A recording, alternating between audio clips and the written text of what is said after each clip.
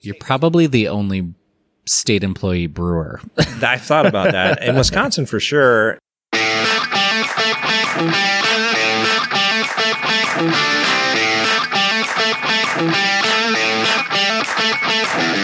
I'm Derek. And I'm Jonathan. We like beer. We're a podcast by beer lovers, for beer lovers, with beer creators. Some of our best stories start with beer. And now it's time to make beer the story. Each hoppy pour has been on an often unexpected journey to become the brews you love. So pour another round and drink with us as we explore the stories behind your favorite beers and breweries.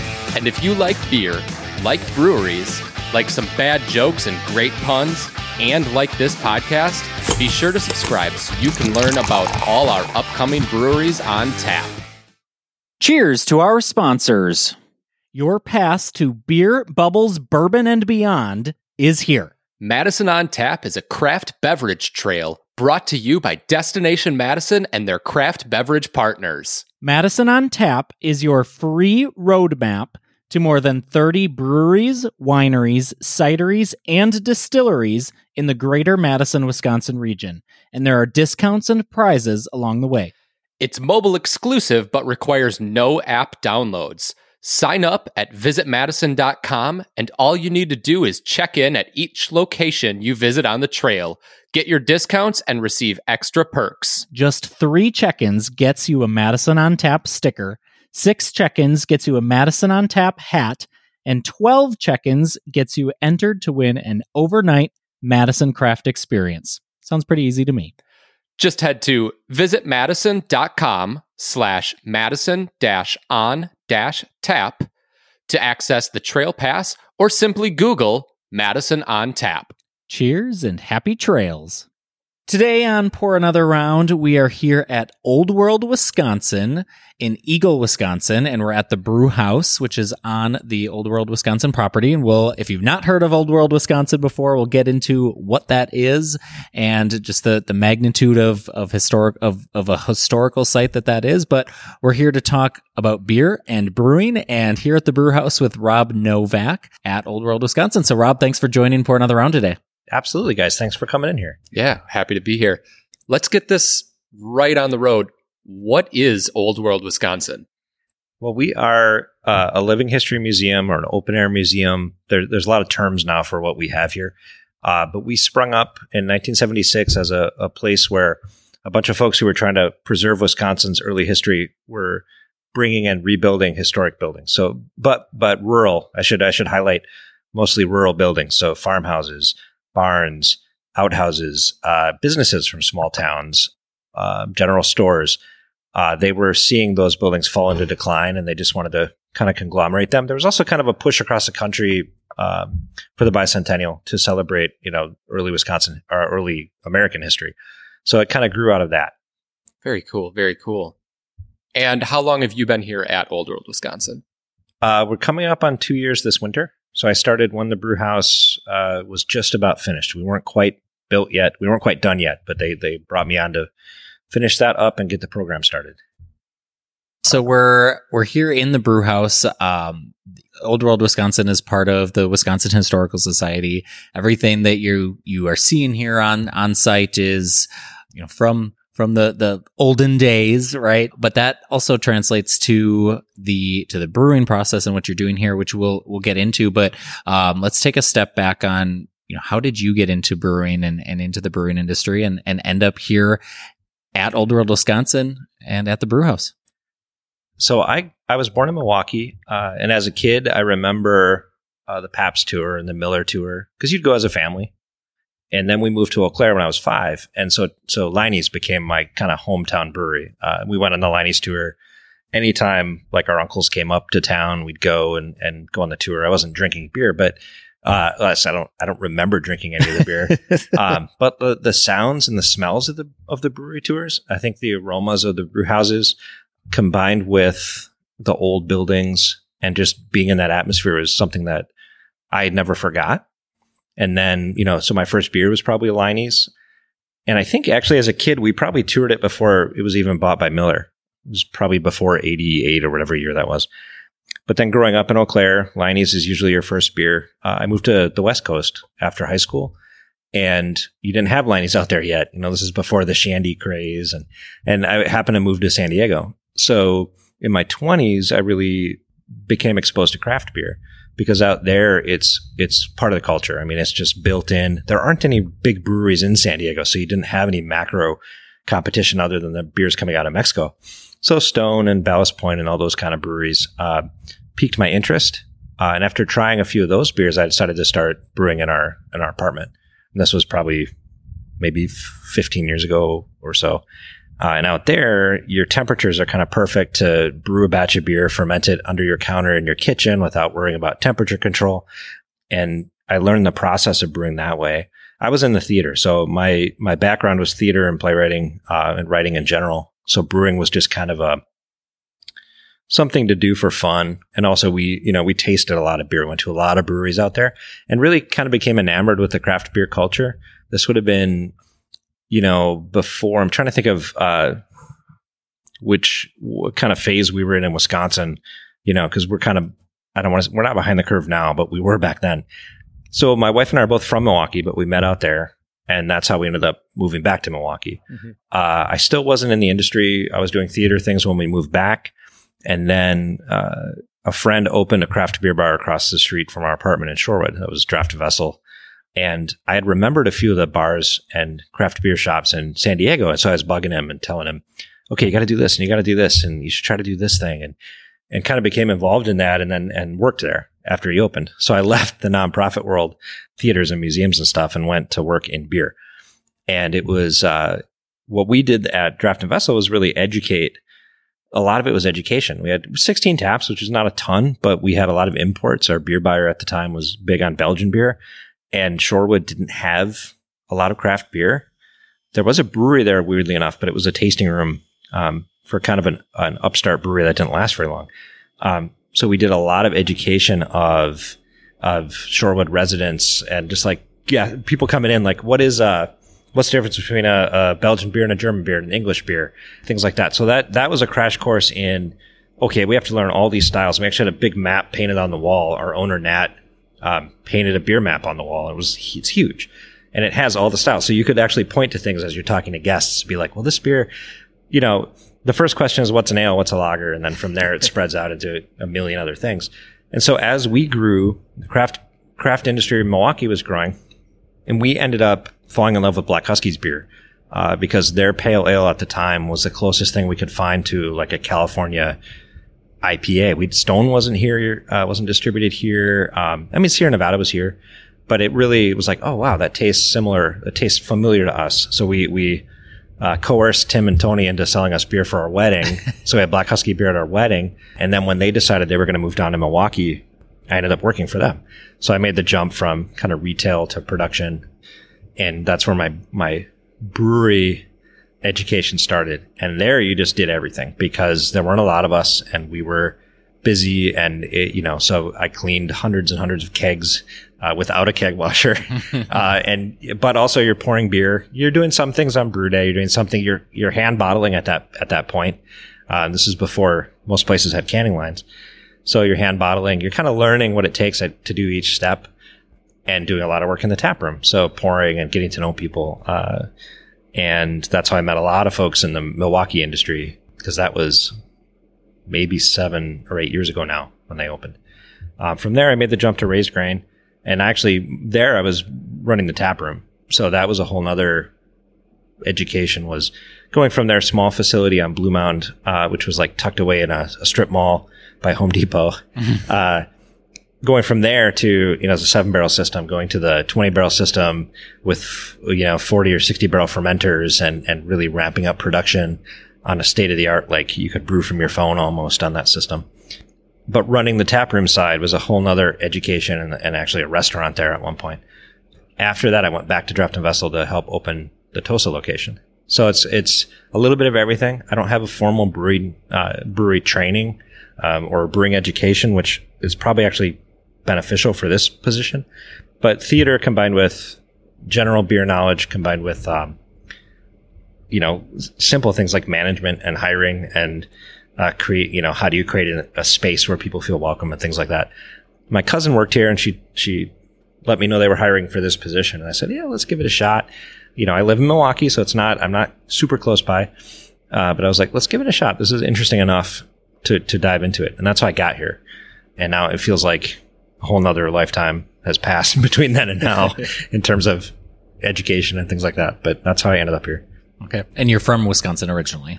Yeah, Milwaukee born. And then I say I was raised in Eau Claire. So I consider Eau Claire my hometown. Okay. And then went out to San Diego for a while and came back. Yep. Cool. Yep, absolutely. I was just at Black Husky a couple weeks ago, and we've had Raised Grain on the episode as well. And those guys are a lot of fun. Yeah. I think I remember you guys. Yeah, that was a couple years ago, wasn't it?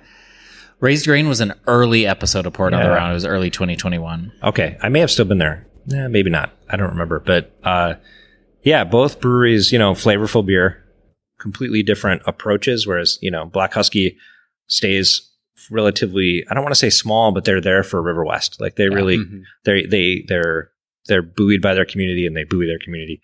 Very community oriented. Raised Grain is too, but they're a lot bigger. Waukesha, they were like the only brewery out here when they opened. Yeah. So it was a whole different ball game, and then food and a restaurant.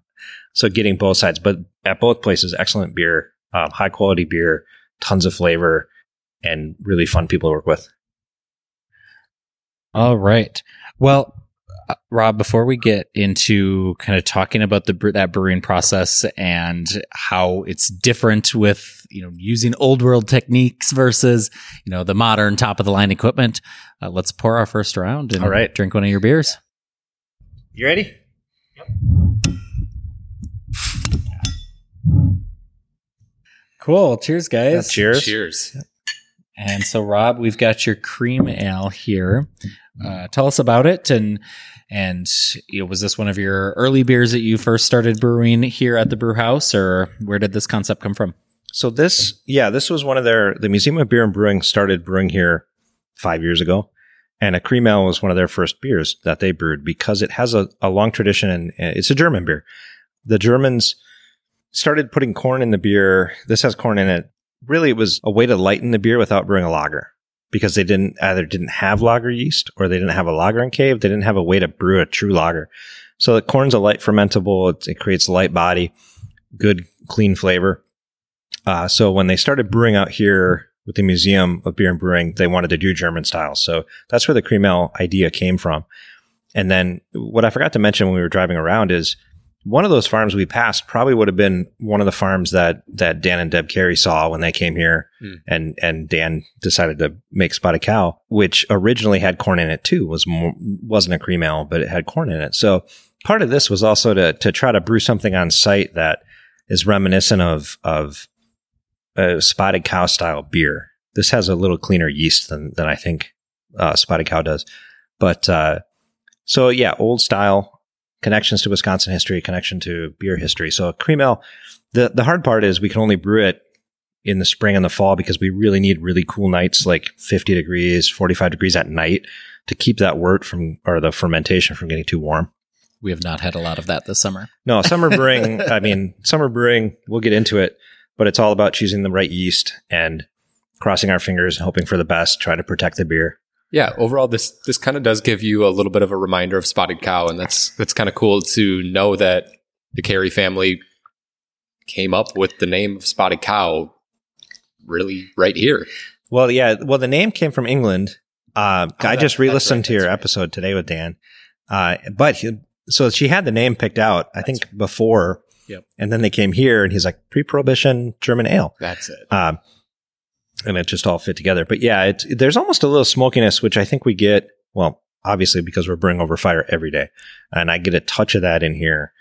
But yeah, I mean, it's considering that we brewed this back in April, it's been down in the cellar in a bottle. It's held up okay for a cream ale. Yeah, I think it tastes really good. It's light and really just easy to drink beer, and has some of those similar Spotted Cow type tastes, but a little bit on the lighter side as far as color goes, and be a great beer to enjoy on a warm summer's day. And today it's not very warm out. Yeah, it started warm or cloudy today, which actually is a nice respite. It's fine with me. Yeah.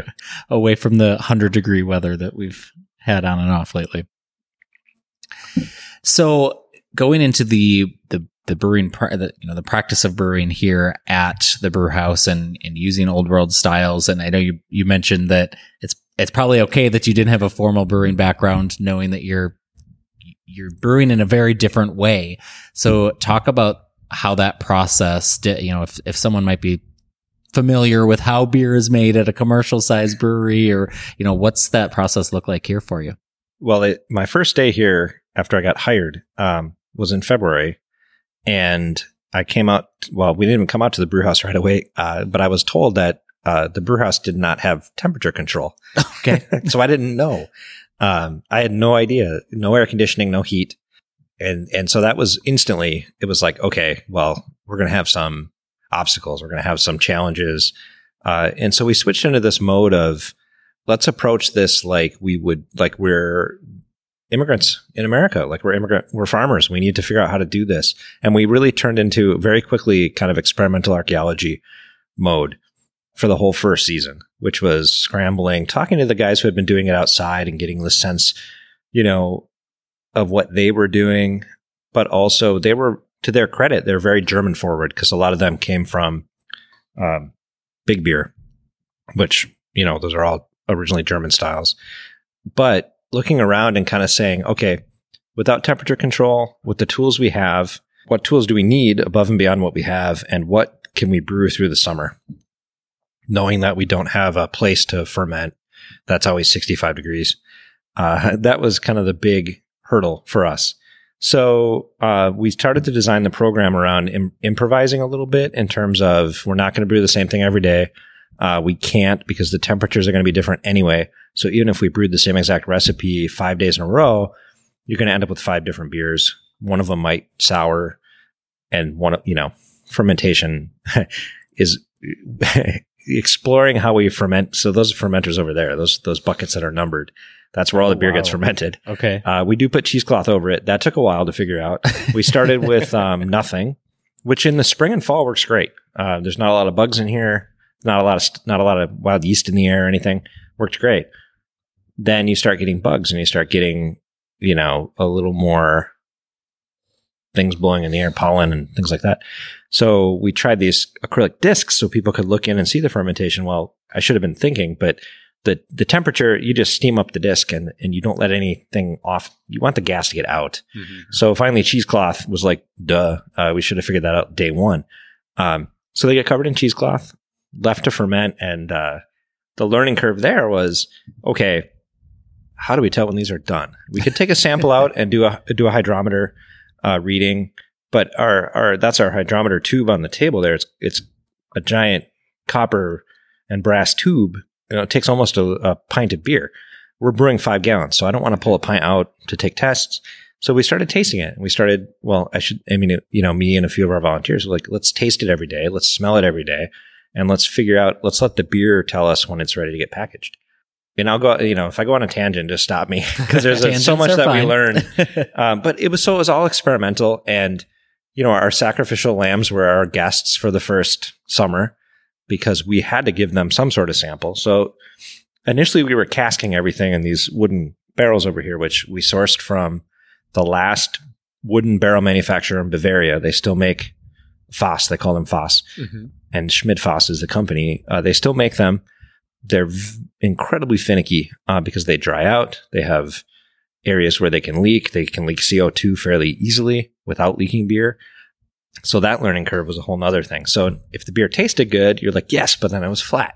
Mm-hmm. It's like, okay, well, if the beer is sour, but it's carbonated.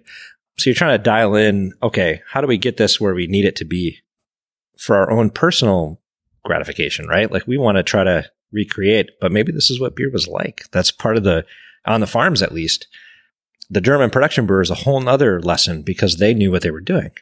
And they had a controlled environment for the most part. They had lagering caves and they had ice. So this book here was one of the first that I found in my desk here. So Wayne Kroll is a guy who traveled around Wisconsin in the early 2000s and just looked for farm brew sites. And these are production farm brew sites. So you're talking about like the precursors to Walters and Leinenkugel's and breweries like that. And him and some friends found caves, and they would take as many pictures as they could. And so that was really neat to research and to learn, like, okay, they have to choose a spot with the Germans, choose a spot with preferably a spring, a river or a lake for ice, a hill to dig a cave in, land to grow barley or hops. And he really has like a whole list in this. Pretty amazing. So we started to think, okay, so that's the production side. What about the farm side? What were the Belgians, the Norwegians, and the French, and the Yankees, and the Irish? What were they doing? And we found just little teasers in history. One visitor to Wisconsin in the 1840s just mentions Irish squatters brewing with wild rice. It's like, oh, well, that's all they tell us. What in the heck is that history like? There's little hints about brewing mainly in the UP and Canada, but infusing spruce into beer. Where does that come from? That's a kind of a Revolutionary War thing, which predates Wisconsin. But the indigenous people here weren't making anything alcoholic, but they were making teas with different herbs and with spruce and things like that. Some of that got infused into beer. So kind of piecing all that together to tell the story before the German production breweries really took over was what I focused on last year, because I knew we'd have to brew with yeast that could survive the summer. And German yeast, lager yeast, was out of the question, right? We can't do it. That's a whole nother story, because there's a debate over when lager yeast came to Wisconsin. But we knew we couldn't lager in the summer. We knew even regular German and English yeast wasn't going to survive. So we looked at Belgian yeast, Saison yeast. Hefeweizen yeast actually did really, really well at high temperatures, so that was fun. So we were able to do some German ales. And then Kveik, Norwegian Kveik yeast, which really took off with hazy IPAs. But that has a whole history on its own of, it's really the only brewer's yeast that can completely dry out on its own. And you can carry it like in a little pouch or in a jar. So I'm like, well, yeah, of course, if a Norwegian farmer is moving here and they have that yeast at home, they're going to bring it with them. Right. And over by Eau Claire and La Crosse and that area, a ton of Norwegians. So we started picking yeasts from these different cultures, knowing that they might not have brewed those beers here, but that was part of their history. And they would have tried to emulate that. Plus, they survived in the summer. So that was a big leap forward for us, ingredient wise. Yeah. So you obviously don't have, you mentioned earlier too, they weren't great at record keeping and writing down these beer recipes, and you don't have a lot of historical records to go back and say, okay, we're going to brew X Norwegian beer, X German beer, whatever, using these styles and these processes. So instead, you're kind of looking at history and looking at the information you guys do have and saying, okay, this is probably something similar to what they might have been brewing on their farm, or brewing when they came to America, or things like that. Yeah, this is what they could have made. Mm-hmm. Cookbooks have some beer recipes dating back into the 1800s. They're fairly vague. Sure. Especially when it comes to yeast. It's like, where did they get their yeast from is a huge mystery that's hard to track down. What would the farmers have had? That's what I looked at, was they could have grown barley. Barley doesn't grow exceedingly well here in Wisconsin, but you can grow enough to brew on your farm. Mm-hmm. There's a reason that the big maltsters grow their barley in Canada and the Rocky Mountain states. The climate's just better for it. But you could grow it here. You could definitely grow wheat, so you could do wheat beer. So the grain's not an issue. Malting you can do on your farm. It's going to be really rustic and very hard to convert, or harder to convert than modern grain, but you can do it. Hops you can grow, no problem. A lot of people don't realize that you can grow any variety of hop you want as long as you have the rhizome. It doesn't really matter, in Wisconsin at least, provided you plant them in the right place on your property with sun and water and soil that drains fairly well. So hops weren't an issue. So it's like, yeah, they have everything they need here. It's just a matter of, there's no record of an ale. A lager has a cave. You're going to find a lagering cave. You're going to know, oh, they were making lagers. They were making beer here. With an ale, farm brewing would have been done. I think of this as like a summer kitchen almost. Mm-hmm. And that's probably where farm brewing would have been done in the early spring into the fall. So there's no record. Maybe there's a recipe at one point, but it's on some sort of piece of paper that probably disappears. And even the Belgians around Green Bay, there was an oral history done by UW-Madison where they interviewed a bunch of older Belgian Americans from the area who remembered growing up on their grandparents' farms around the turn of the century. And they talk about the brewing that happened. There were no recipes written down. They were passed down. And then there was like a stick that might have been used that maybe that had the yeast in it. Or maybe it was just water levels marked on the stick. But these are fascinating to listen to because almost every one of them mentions beer, making beer, homebrewing, basically. So it's there. It's just a matter of finding the pieces and putting them together. And then, you don't know if you're right because you finish a beer and you bottle it and you taste it and you're like, well, this might be what it tasted like, but we have no clue. We don't know. So out earlier today, we got to drive around Old World, Wisconsin, and you pointed out some of the hops that were growing on site. How much of the beer that is made here is made with ingredients that is grown right here on Old World, Wisconsin's 600 acres, you said? Yeah, the whole property is 600 acres. We grow, I would say our beer is about 80% our own hops. We do run out from time to time, and so local farms will donate. We try to do whole cone, dried hops. We do one fresh hop beer a year. We already drank all of that one. Grain, we do have a field of barley and a field of wheat, but we don't malt here right now. So our malt's actually donated by Brees, and we went through 2,000 pounds this year. So there's no way we could grow and malt that much. Malting is like a 24-hour-a-day process, germinating, drying, roasting, and it takes a lot of technology. So we could never do it on that scale. So Brees donates malt. It's modern malt, so it's fairly easy to convert to sugar, which is nice for us. But, we will at some point here source some historic malt. There's a couple maltsters who do heirloom malting, and we'll source some of that and try some batches with malt that's closer to what it would have been like. So the malt gets donated. The yeast gets donated. This year, White Labs supplied our yeast, and they have a whole bank of 200-ish yeast styles that their head brewer, they're in San Diego, their main lab. Their brewer there is from Wisconsin. So we connected with him and I went out and talked to him, and they were kind enough to send us a ton of yeast this year. So we got to play around with one of the yeasts was harvested off of a beehive at a brewery in Oregon. They're also beekeepers, and they sent some honeycomb to the lab and it had brewer's yeast in it. So one of our yeasts we use from time to time is this honey. Well, it's not honey yeast, but it's bee yeast. So that part of it is just fascinating. And I'm trying, am I missing any ingredients here? Water, obviously.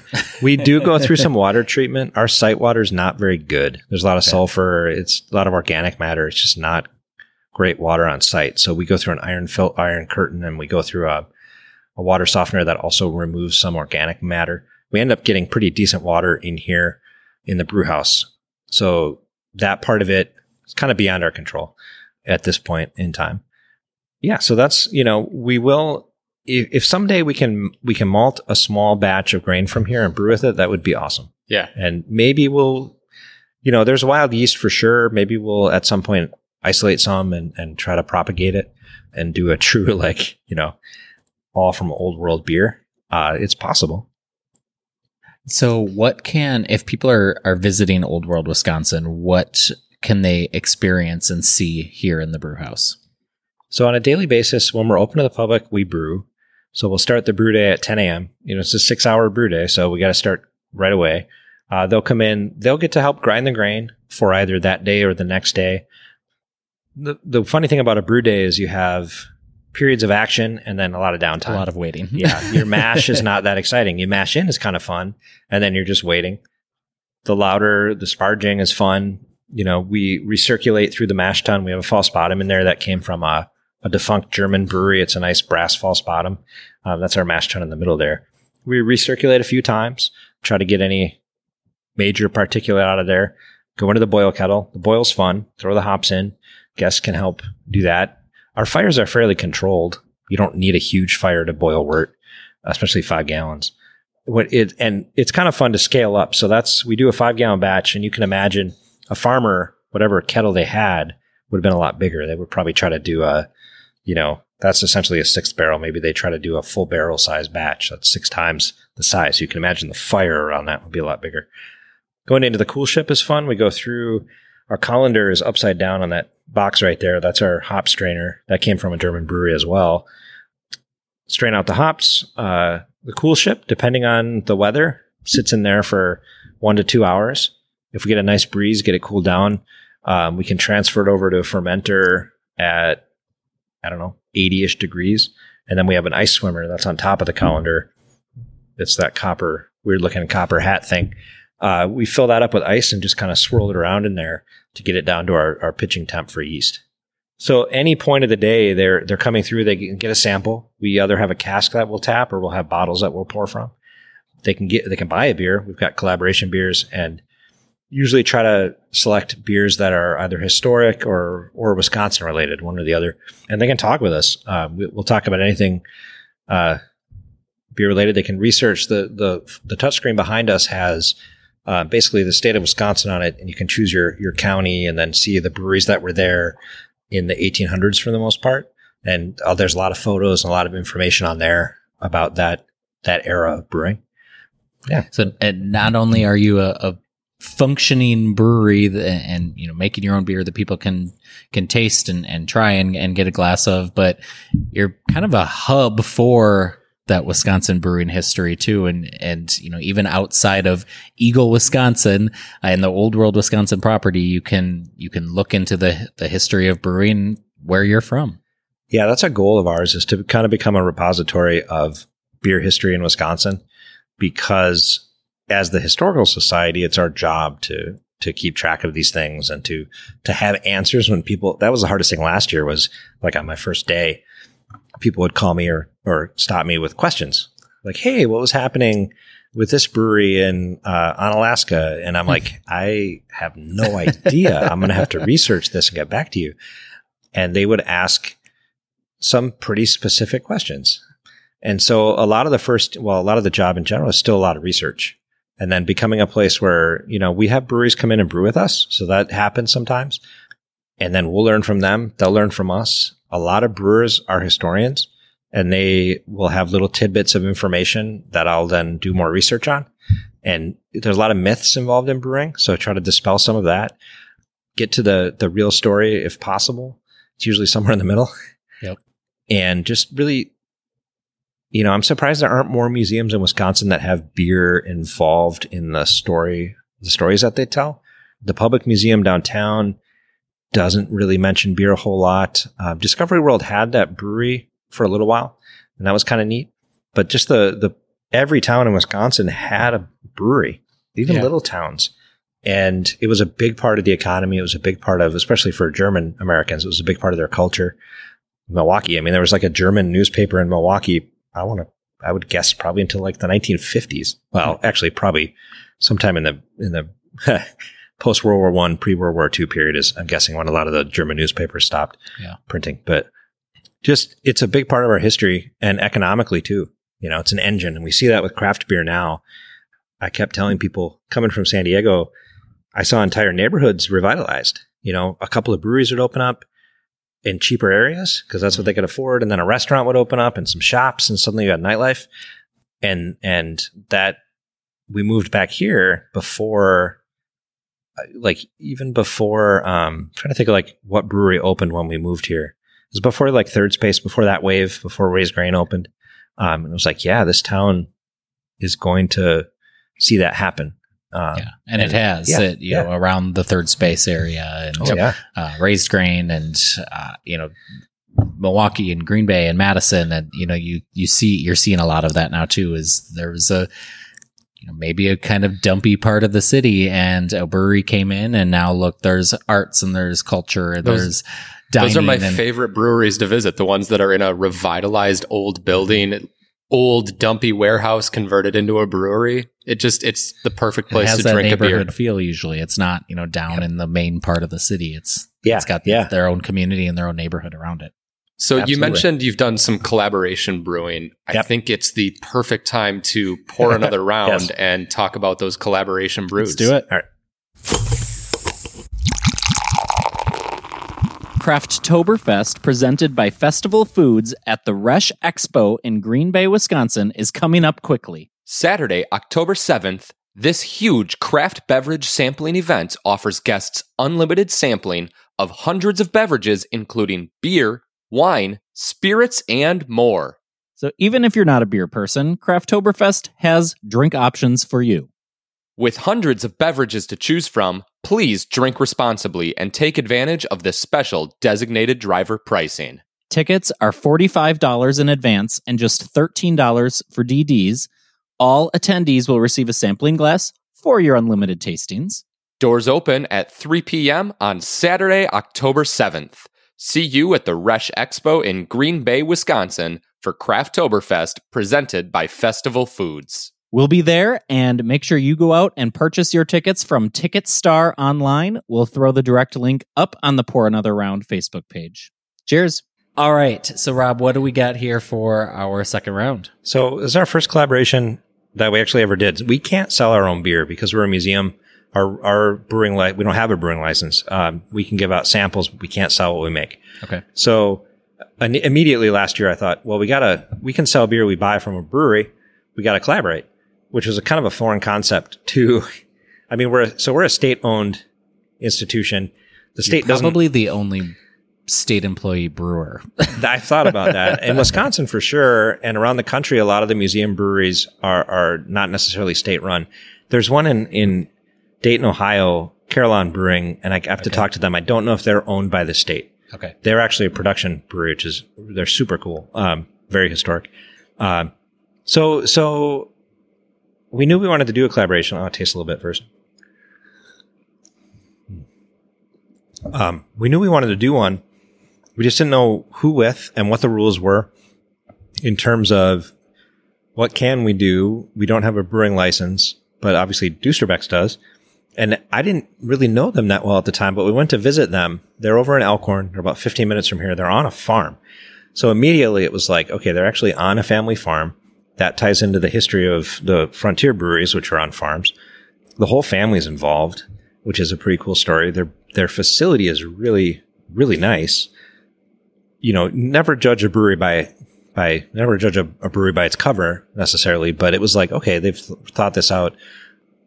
And the beer was very good. So it was like this trifecta of, and then the icing on the cake is they're just super nice people as well. So it was like, okay, the beer's great. They're super great. Let's ask. And they said, yes, let's do this collaboration. So I wish I had the can. Their son, their 18-year-old son designs their labels. He's a digital artist. So he did this label. Well, what we're drinking is called Two Red Barns. We went to Dusterbeck's and brewed before the season started. And we knew we wanted a beer that would be kind of a summertime beer. And I had a beer in San Diego called Red Barn from Lost Abbey, which was a Belgian Saison with some spices that I really loved. But it was kind of strong. It was like 7.5%. So I'm like, let's look at that and kind of scale it back. Yeah, that's their barn and our barn on that label. That can is awesome. That's a very cool can. They did a great job. And so we based it on this Saison that we liked. It's just lightly spiced with ginger, orange peel, peppercorns, and grains of paradise. Just really mellow.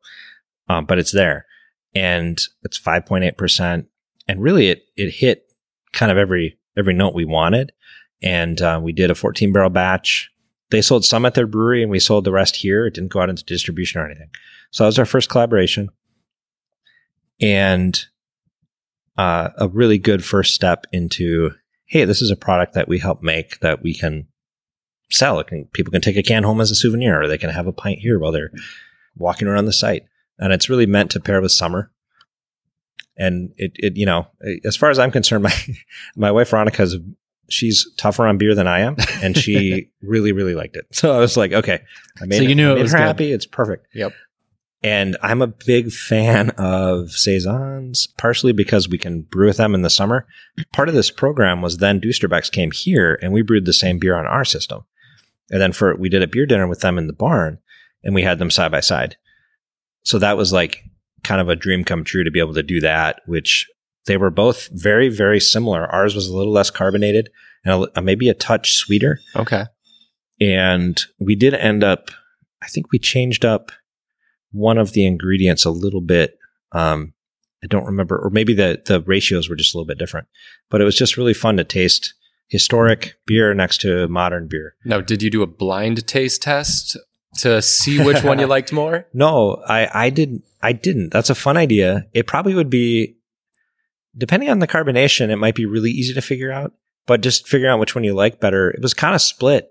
Some guests like the historic version. Some liked the effervescence, like the historic version was much calmer in terms of carbonation, which obviously this is forced carbonated in a production brewery. But it was amazing to see all the similarities. Like, oh, okay, so it's the same process that it's been for 1,000 years. Yeah, so that was our first collaboration. And then we had cans out on site, cans at Ramsey Barn gift shop, cans in here and draft in here. And it's just a neat first step. Very cool.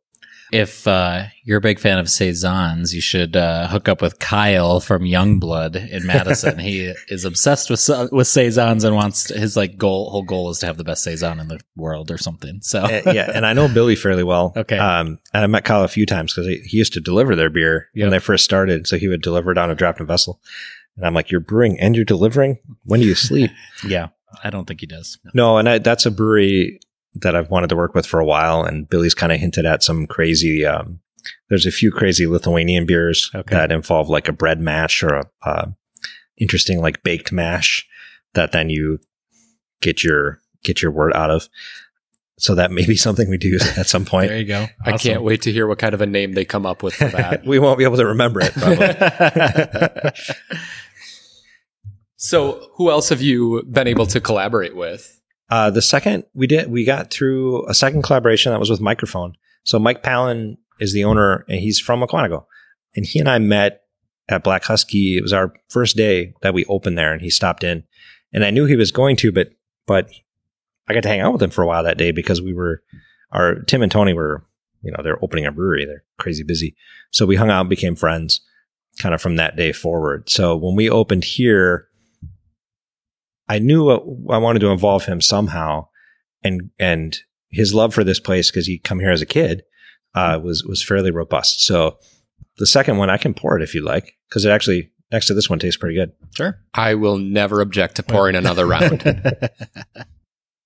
So the second collaboration was with Microphone, and this was kind of a spur of the moment. He and I had been chatting about a beer dinner. We chose them as we did 5 beer dinners this year. We've done 4 so far. And I really wanted to get a more unusual brewery, and we try to pull an audience from the region. So it's okay to look at an Illinois brewery and see if they want to partner. And he jumped on the opportunity, and then I was like, yeah, could we also do a collaboration? And he was like, yeah, we can do that. It was, again, a summer beer, so we did go back to saison again, but we wanted it to be different. So obviously it's lemon peel and lemongrass. Very shandy-esque. The aroma especially is like, you expect a shandy for sure, but it's very dry. Oh, there's a little sweetness there. But it's like when it was 90 degrees out here, you could chug one of these. It's around 5%. So we were able to do something with a very similar malt profile as Two Red Barns, but completely different flavor. And it was a different saison yeast strain as well. And again, they came here and we brewed it. We cheated a little bit. We actually went out to one of the farms and grabbed a bouquet of lemon balm, because we don't have lemongrass on site. And so Mike actually swirled the wort with that. And so the versions did taste a little bit different because the spices were different. He swirled faster or slower. Yeah. And we counted exactly how many times he did it in case we want to recreate it. And you wrote all that down. That way we have recipes for future brewmasters. I wrote some of it down. Doesn't remember where he put it. But. Yeah. Well, and I've learned that it's hard to keep records. Like it's not, you're like, I'm going to keep great notes. Well, we're also open to the public. So we're doing all this and we're talking to the public while we're doing it. So you constantly are forgetting to do things. And at first you'd forget to hop the beer. You'd forget to pitch the yeast or something. You'd be like, oh, I have to do that. But as you get used to it, you still forget, like, I didn't write down the gravity, or I didn't write down, I didn't weigh the hops or something like that. And that's kind of charming too, though, because again, on a farm, they try to do it the same way every time, but it's never going to taste the same. Yeah. And I'm sure they were just doing it for their own enjoyment essentially too. So they were just kind of doing whatever and probably not trying real hard to have that consistency unless they found something that they really enjoyed too. Yeah. So that's cool. Going to the breweries was fun because I realized that most, I kind of knew this already, but most production breweries are not air conditioned.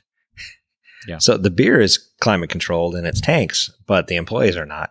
So there's a little bit of kinship there in terms of, like, when we brew out here and it's 90, 95 degrees out, well, third space is a good example of this too. They get real hot in there. That's not an air conditioned space. So that actually was kind of a throwback. Like brewers have always suffered for their art. The only difference now is they the drink beer. so much beer. Yeah, the beer's not suffering as much because of glycol tanks, which obviously we don't have here. But that was kind of because it was, Mike's facility down there has grown along with their brewery, but it's not air conditioned back there. So they're sweating a lot when they're making that beer. It's a workout regimen. Yeah, really. Yep. Well, and speaking of equipment in here, if you've been on a brewery tour before, you walk in and expect to see these big stainless steel tanks or maybe, copper tanks in some of the breweries that have stuck with the copper, but there's a lot of wood in here. You have a little bit of copper, but it's, you don't have these massive tanks that you're walking into the brew house and seeing. It's all very small batches and a lot of wood and a lot of barrels and very, much, much, much smaller tanks that you're working with. Yeah. And, I point that out to people because everyone's been on a brewery tour now. Yeah. They might not know what every vessel does, but they know stainless. And so you're like, well, if this was a brewery, all these things would be stainless. The copper is fun. A coppersmith from Virginia made that little cool ship for us, which is super neat. The fermenters, fermenter number 1 is actually very loose right now. So those things dry out. I have to steam them. And I need to steam that one this evening. So they swell back up for the weekend because we're going to have to ferment in them. So things like that was another learning curve. Was like, how do you take care of wood in terms of cleaning, sanitizing, just using it. It's not just wiping it down. No, and even chemicals you can't really use in the wood because it can leach into the wood. You could, I guess, bleach it if you really wanted to. The casks, we cheat a little bit. Those are lined with a food grade liner. That's sort of painted on each, but they're not. They can still separate. They're like each stave seems to be painted on with this kind of plastic liner. But I think that's almost a necessity because once those get infected with something, there's no way you're going to get it out. But the fermenters get steamed. It's literally a wallpaper steamer that's kind of been converted into a barrel steamer. So we steam those almost every day, and it seems to keep bacteria at bay and wild yeast at bay.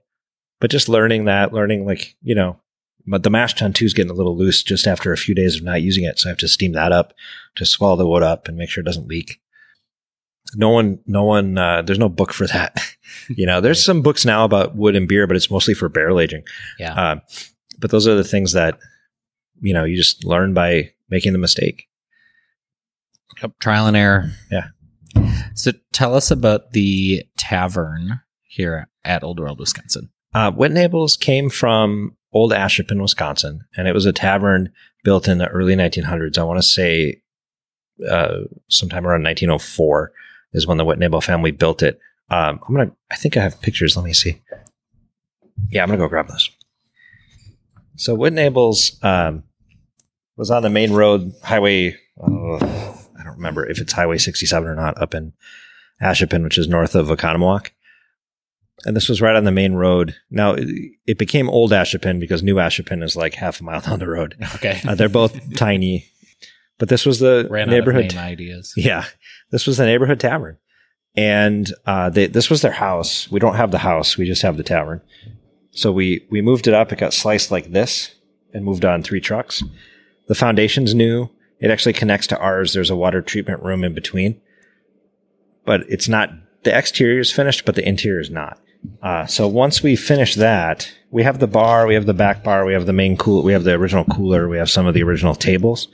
So that bar and back bar came out of what was actually there for their bar. Yes, this would have been the original bar and back bar from 1904. All the way through. They operated until 87 and they shut it down. So between 87 and now it was mothballed. And there wasn't a whole lot done to it between 1930s and 1987. I think the bathrooms are added in 1930s. So we're going to have it set up as it looked in 1934. Okay. So at the end of Prohibition and rural tavern. Rural taverns are much different than urban taverns in terms of clientele, offerings, atmosphere, very simple, but effective and filled, you can imagine, filled with farmers and their families. Yeah. There's a gathering room upstairs, kind of like a meeting room / I wouldn't call it a ballroom. It's not very big. But there have been meetings up there or a local play or something like that. So we'll recreate a scene basically like you're walking into a tavern in 1934. There's a Ford delivery truck that we have refurbished to how it looked from the era that'll be parked outside with barrels in it like it's making a delivery. There'll be a telephone that'll ring and you'll pick it up and there'll be a recording of someone asking to find so-and-so from such and such a farm and send them back home. Things like that. So almost like think of Streets of Old Milwaukee at the Public Museum, but you can walk into it and you can interact with it. And it's actually the building that all these people experienced. That's the upstairs, just very plain, just a big open room. And just the other angle downstairs with the bathroom. The bathrooms will be exhibits. They won't be actual bathrooms. So they'll be set up like their bathrooms in 1934. Okay. Which nowadays, like, it's funny for us because we kind of grew up before, at least I remember pre-internet times. And I remember rotary phones and I remember like pay phones. And, you know, I remember 1987. I could have gone to a place like this with my grandpa. But kids these days, this is just a foreign concept. Phones like that, registers like that, just a space like that without any modern amenities is very historic to them. So we're looking forward to doing that. It's going to take a year to finish the interior. So next September, we're looking at doing some sort of Oktoberfest there, kind of a month-long Oktoberfest. Yeah. Awesome. Well, that'll be exciting to open up. And will you be serving your beer in there then as well? The beer that you're brewing here? I know you can't sell it, but will people be able to get your beer over at the tavern or a version? What we'll do is we'll operate this as the historic kind of 1860s brew house. You'll get your sample of 1860s beer in here, and then you'll go next door and we're going to collaborate with somebody to make a 1930s lager. Okay, and that'll be professionally brewed. We'll go brew it with them, but we'll have it on draft in there. Cool. So we'll kind of recreate, you know, Lithia was a brand we know they sold, but that brand's actually owned by somebody right now. So we can't brew like Lithia beer. Yeah. And that happens a lot with the old brewers, the old beer labels. They get purchased and like Monroe, like Minhas owns some of them and they'll release some Berghoff or some of those beers, or someone else will own it and they'll contract someone to brew it. Kind of like what's happening with Heilemann, with Old Style. So we can't necessarily call it something that existed, but it'll be our label. It'll be our brand of a post-prohibition lager, which is kind of like the beginning of your American adjunct lager era. But I'm hoping there'll be 5 or 6 taps in there. So we'll be able to also have a lineup of modern craft beer, maybe historic. I like to keep a German beer on tap. We've got Kostritzer right now, the great black lager. You know, have the options there because then there'll be a little beer garden out back. So you come in, get a beer, or go on site with it, or go into the beer garden. So that's the goal there.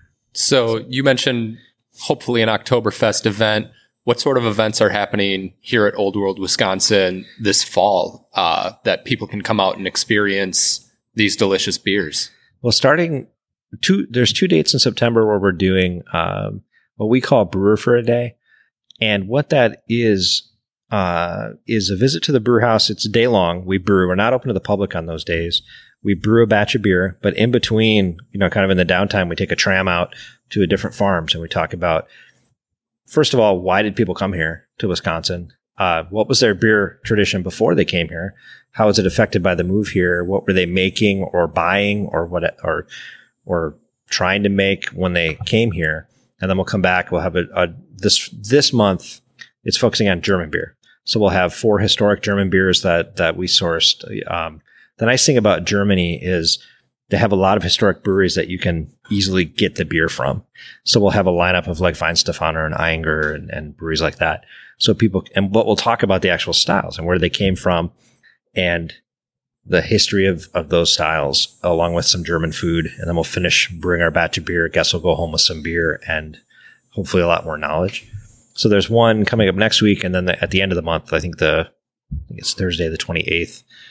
It's this nice day-long thing where we'll just nerd out about beer history, basically. Yeah, very cool. Yeah. The fish fries and the beer dinners, we also do those. Those are sold out. But we have a fish fry this Friday in the barn. And then the last beer dinners with Lakefront. It's a Oktoberfest style. So they're bringing a firkin of their Oktoberfest. And then we couldn't brew an Oktoberfest because we can't brew a Marzen in the middle of the summer out here because we don't have temperature control. But we'll have, I think we did an ESB. We had a couple of days a few weeks ago that were cool.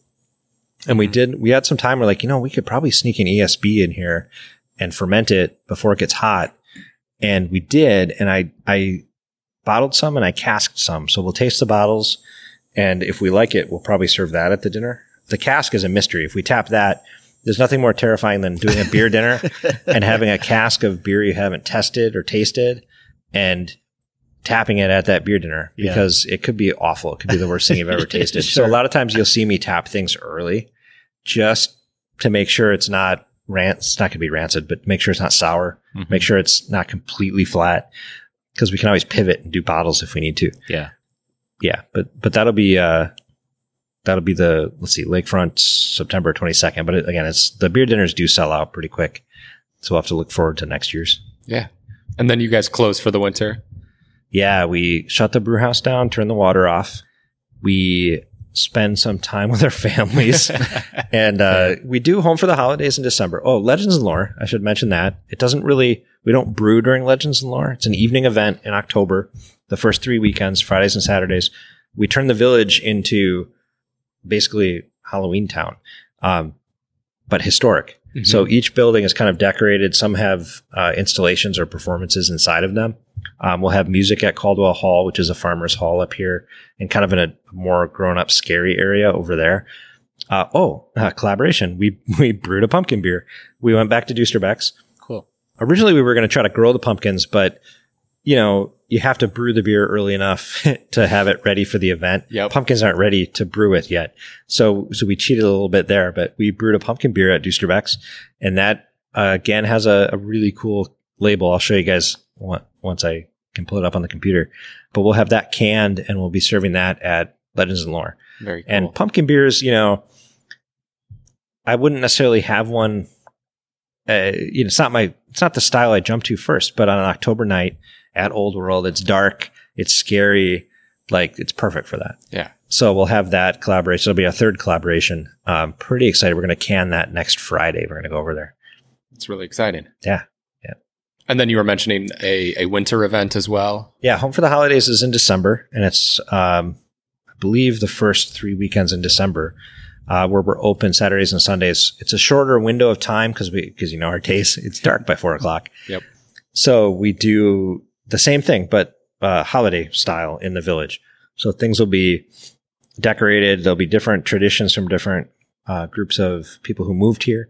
And then we haven't decided on beer offerings yet for that, but I'm guessing we'll probably do another collaboration of some sort. We don't sell as much beer in the winter, so it'll probably be a really small batch of some sort of, I'm a big barley wine / winter warmer fan, Scotch ale, wee heavy, that sort of thing. So maybe we can brew one in here before we shut down to have samples of, and then go somewhere and brew like a 3-barrel batch or something. Sure. So if anyone's listening and they want to do that, let me know. We'll be happy to happy to come brew with you. Cool. Well, speaking of your beer tastes and other breweries that you've worked with too, our final question that we always ask people on Port Other Round is, if you're not drinking your own beer, and I think that includes your collaborations, if you're not drinking, any of the beers that you've been a part of making, what do you find yourself drinking? It changes. It's changed over time. West Coast IPAs were my first love. So, Honey Weiss. Leinie's Honey Weiss is my first love. And what's so weird is we used to keep it in the garage at our house in Eau Claire. My dad would have the radio on 24/7 in the garage, like country music station or whatever. The door was always unlocked. The fridge was out there. So there's always beer in the fridge and cigars. So I'm like 16, right? Or whatever. And I'm smoking a cigar, drinking a Honey Weiss. So the other day I was at the store and I'm like, you know what? I haven't had this beer in years. So I bought a 6-pack of Honey Weiss. It tasted the same. All those memories came flooding back.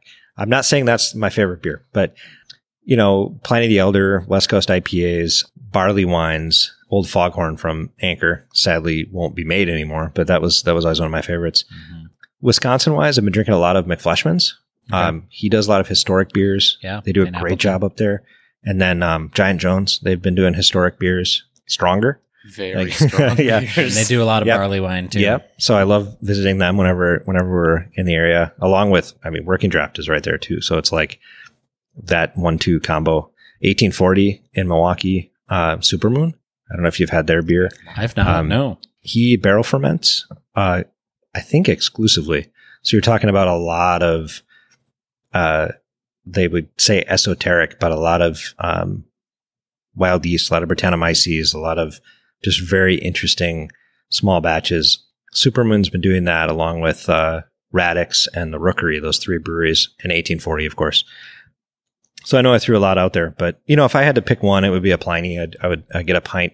They used to serve them in shaker pints, just a pint of Pliny and a cold, walk out of the San Diego sun and do a cold dark bar and get a pint of Pliny. Sounds great. Well, Rob, thanks so much for joining us on Pour Another Round today and talking all about the Brewhouse here at Old World, Wisconsin in Eagle, Wisconsin, and just about the historical process of brewing, which is was unique to this episode of Pour Another Round, and that you're doing things very different than most of the breweries that we've spoken with. So appreciate all of the knowledge and insight you've provided us, and all the talking about those collaborations too that you've done with people and those beers that are available here at Old World, Wisconsin. So for all of our listeners out there, be sure to hit up Old World, Wisconsin before they close for the winter. Come to one of the events, or come stop into the brew house and check out the brewing process, sample some of the beers that they're making here, that Rob's making here. And then when you're doing so, pour another round for us, and we'll talk to you soon. All right. Thank you, guys. Cheers, we'll be Rob. open Thanks, Rob. weekends for the rest of the September. Sounds great. Hopefully see you guys. And then get on the schedule for next year for your fish fries and the beer dinners and stuff like that, because they do sell it quickly. So. Absolutely.